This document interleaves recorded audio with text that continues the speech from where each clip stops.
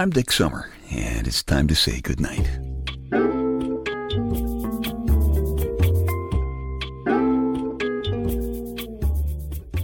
This is a quiet place to rest your head, a safe place to hide a hurting heart, a gentle place to fall.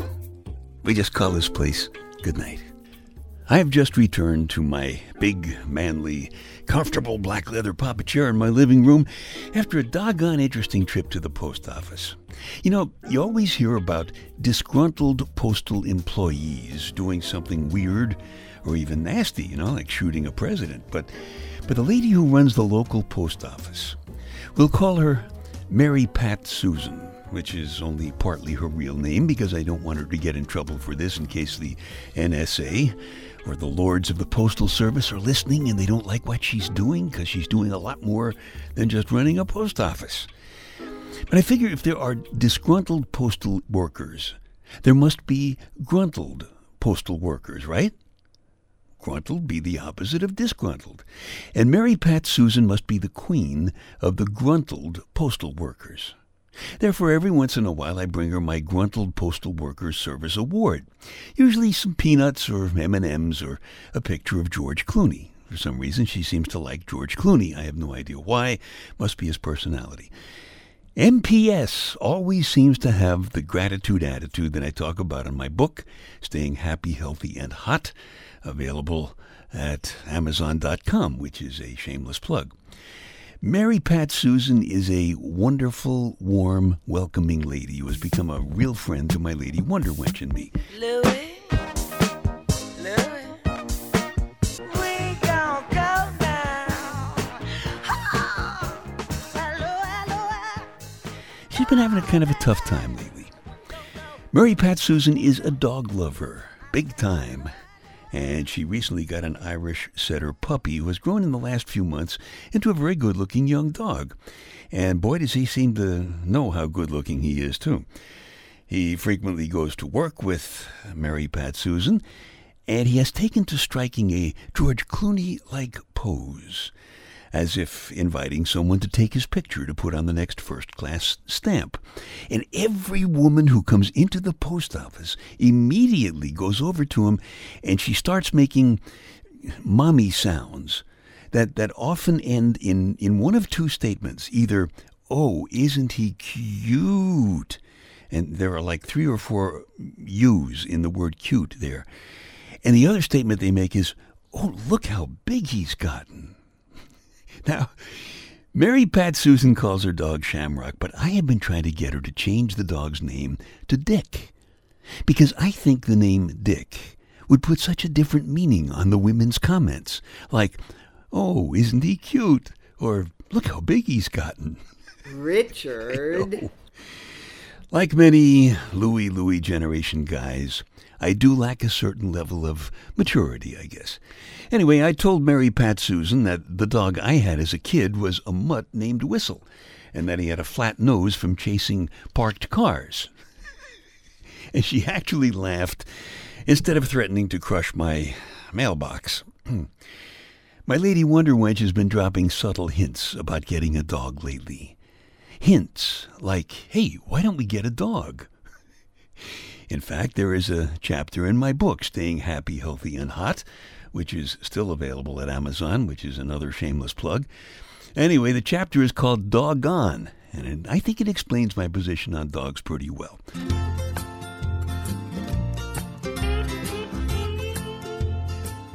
On page 52, it says, quote, "Now I realize that what I am about to say will put me high up on any decent person's list of surly, soulless scoundrels.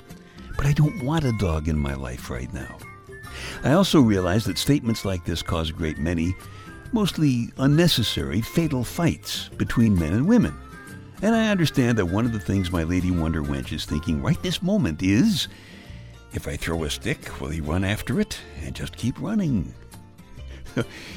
Please don't misunderstand. I like dogs. I just don't like dog poop, dog hair, and the doggone hassle of taking walks in the snow, looking for fire hydrants or trees. I'm not really a terrible person for not wanting a dog in my life right now. I may be a terrible person, but not for that reason. I have just been a highly responsible guy all of my life, and now 4 out of the 5 voices in my head are telling me that it is time I let the little kid inside me out to play. Just me and my Lady Wonder Wench.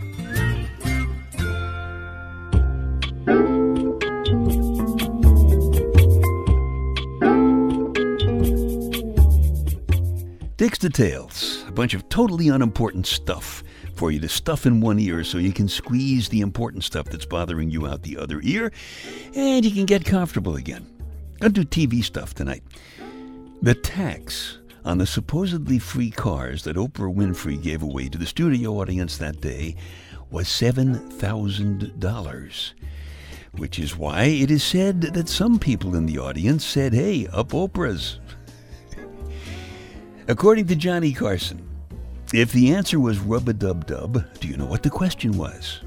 Of course you don't, because I haven't told you yet, but I will in a minute. 18 Star Trek conventions are held around the world every year. Of course, that's just this world. And this is just kind of nice. The inscription on Jackie Gleason's gravestone is, "And away we go." Isn't that nice? He's a hugely talented musician as well as being, of course, a world-class comedian. Oh yeah, according to Johnny Carson, if you're a member of the Louie generation, you remember Johnny Carson, don't you? So according to Johnny Carson, if the answer is rub-a-dub-dub, the question is, what does a masseuse do to your dub-dub? I love that. How about, if the answer is Camelot, the question is, where do Arabs park their camels? I miss Johnny Carson.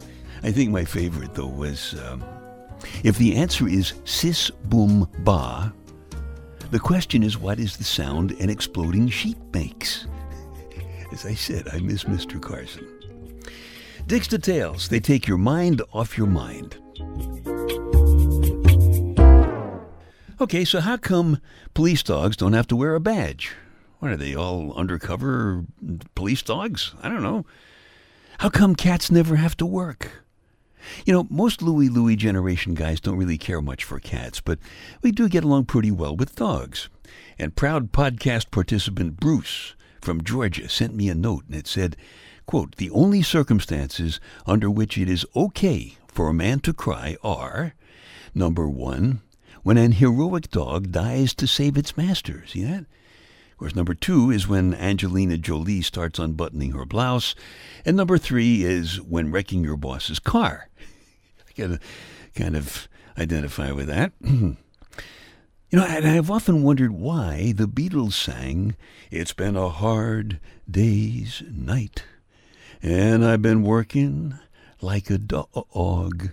Now, my dog Whistle's workday consisted mostly of just hanging around the house, waiting for me to come home so he could bark at me, and I could take him out to mark his territory on some parked car, which is where he got his flat nose. I'm pretty sure that Whistle kind of considered parking meters to be his personal pay toilets.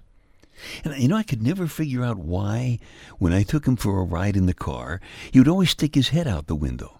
You know, but then if you blew in his face, he'd get mad at you. Why is that? You know how you sometimes walk into a room and you kind of forget why you walked in? I think that's pretty much how Whistle spent his life. Unlike Whistle, some dogs do work, of course. Firefighters have Dalmatians. I think that's to help them find the fire hydrants. And there are bomb-sniffing dogs. Hey, see one of them running, you better run right along with them. Some dogs, like most poodles, are just for show dogs. You know, they show in shows, and you walk with a poodle down Fifth Avenue in your mink coat. And I've often wondered if other dogs look at poodles and think they must be members of some weird religious cult.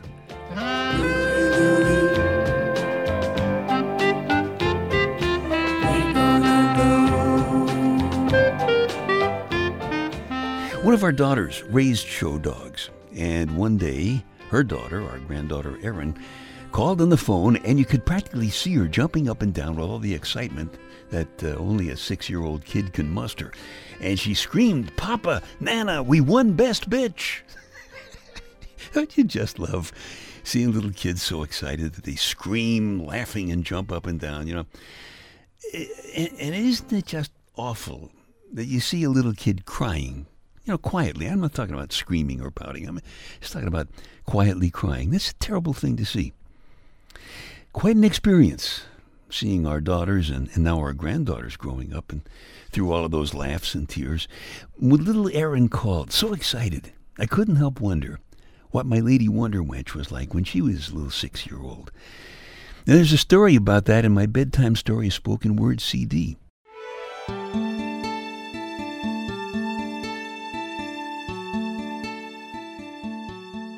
When you were a little girl, little sadnesses and scraped knees made you cry. A doll's broken arm, tumble from a playground swing, piece of candy you had to wait until after lunch to eat, and little boys who pulled your pretty brown hair. And then came days of secret tears, sometimes for no reason, just tears in front of a mirror in your room. And that's when songs began to make you cry, and sad movies and magazines with color pictures and stories about singers and actors and their sunny plastic-coated lives.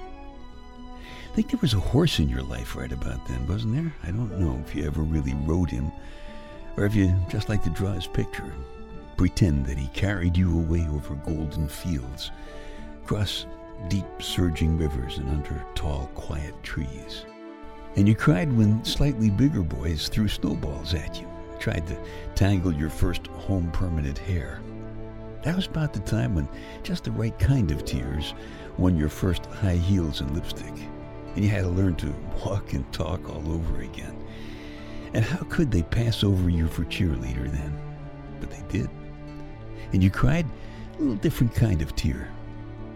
Your tears became subtler things, much gentler pink than your cheeks, and very real.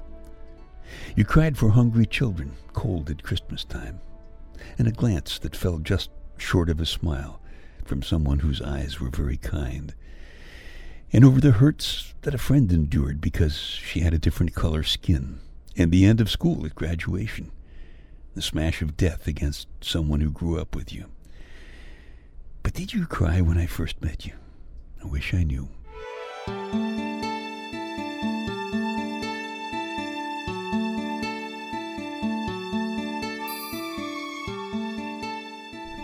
I know you cry when the new green south wind brushes your forehead as it clicks the castanets of early spring's sheet-sleethed branches.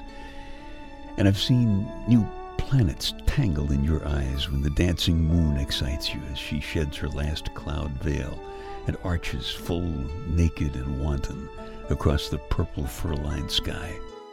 But those were still different tears my fingers found near your ears when I rested my head on your shoulder, and I felt the roses of your warm spring hills blossom on my neck when I unfastened that scarlet velvet ribbon, and your warm, dark brown hair tumbled its perfume around my face and arms. You were a warm, bubbling spring inside your lips, and I drank you full and long and deep.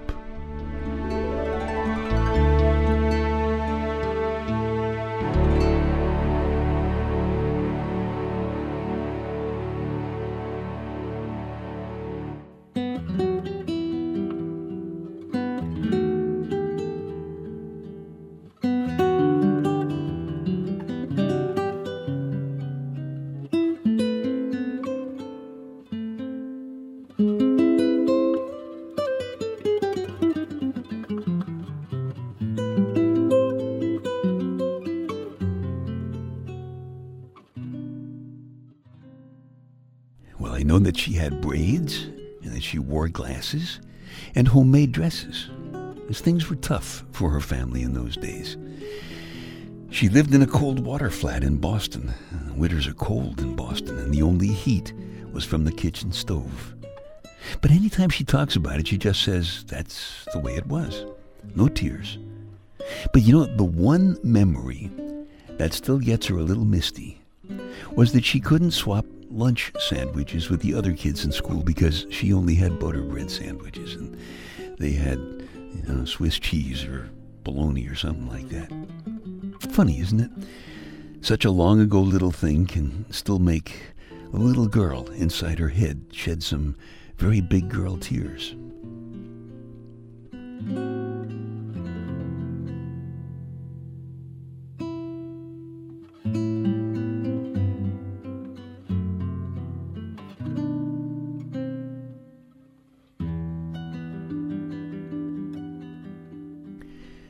The story is called Tears. It's from my Bedtime Stories Spoken Word CD. If you like it, you can just keep this podcast.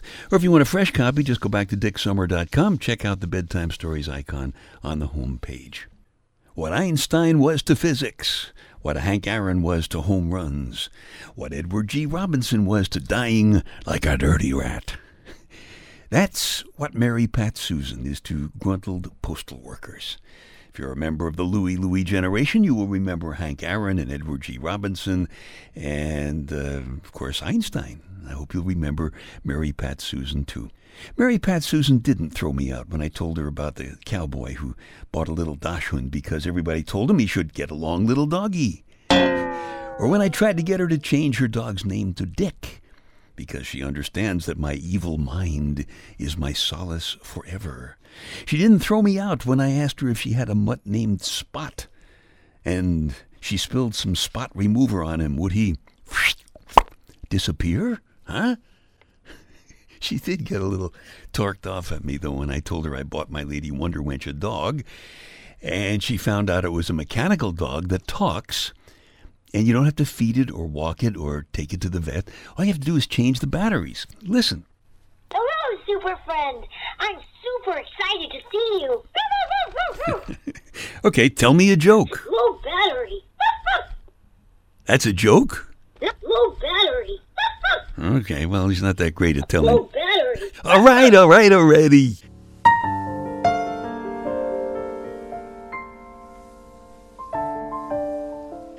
Mary Pat Susan does a lot more than cancel stamps at her job. She always has hand-drawn pictures of snowmen and sleds on the window at Christmas and lollipops and little games for the kids every day. And a long time ago, she had a warm and welcoming smile for my lady and me when we first moved here and we didn't know anybody. Because of that, suddenly we weren't strangers anymore, you know? And we found out that it was she who put the balloons up in our driveway when my lady came home from the hospital after her terrible accident a few years ago. And I know Mary Pat Susan listens to these podcasts, so I hope this podcast will be just kind of a little surprise for her, you know? I want her to know that she is a lot more special than just being the winner of my silly gruntled postal workers, peanuts and M&M's award, because she's having a tough time right now. And you know, there's a funny thing about podcasts. You never know who's listening. I doubt if George Clooney is connected right now, but you know, maybe somebody who knows somebody who knows Mr. Clooney might get in touch with him. Mary Pat Susan's having a tough time right now, I told you, and as Big Louie always says, hey, you never know when something wonderful's going to happen. So maybe somebody listening could find a way to get George to either drop in on her post office or send his limo to pick her up and take her to his private jet to have dinner with him. Who knows? You never know.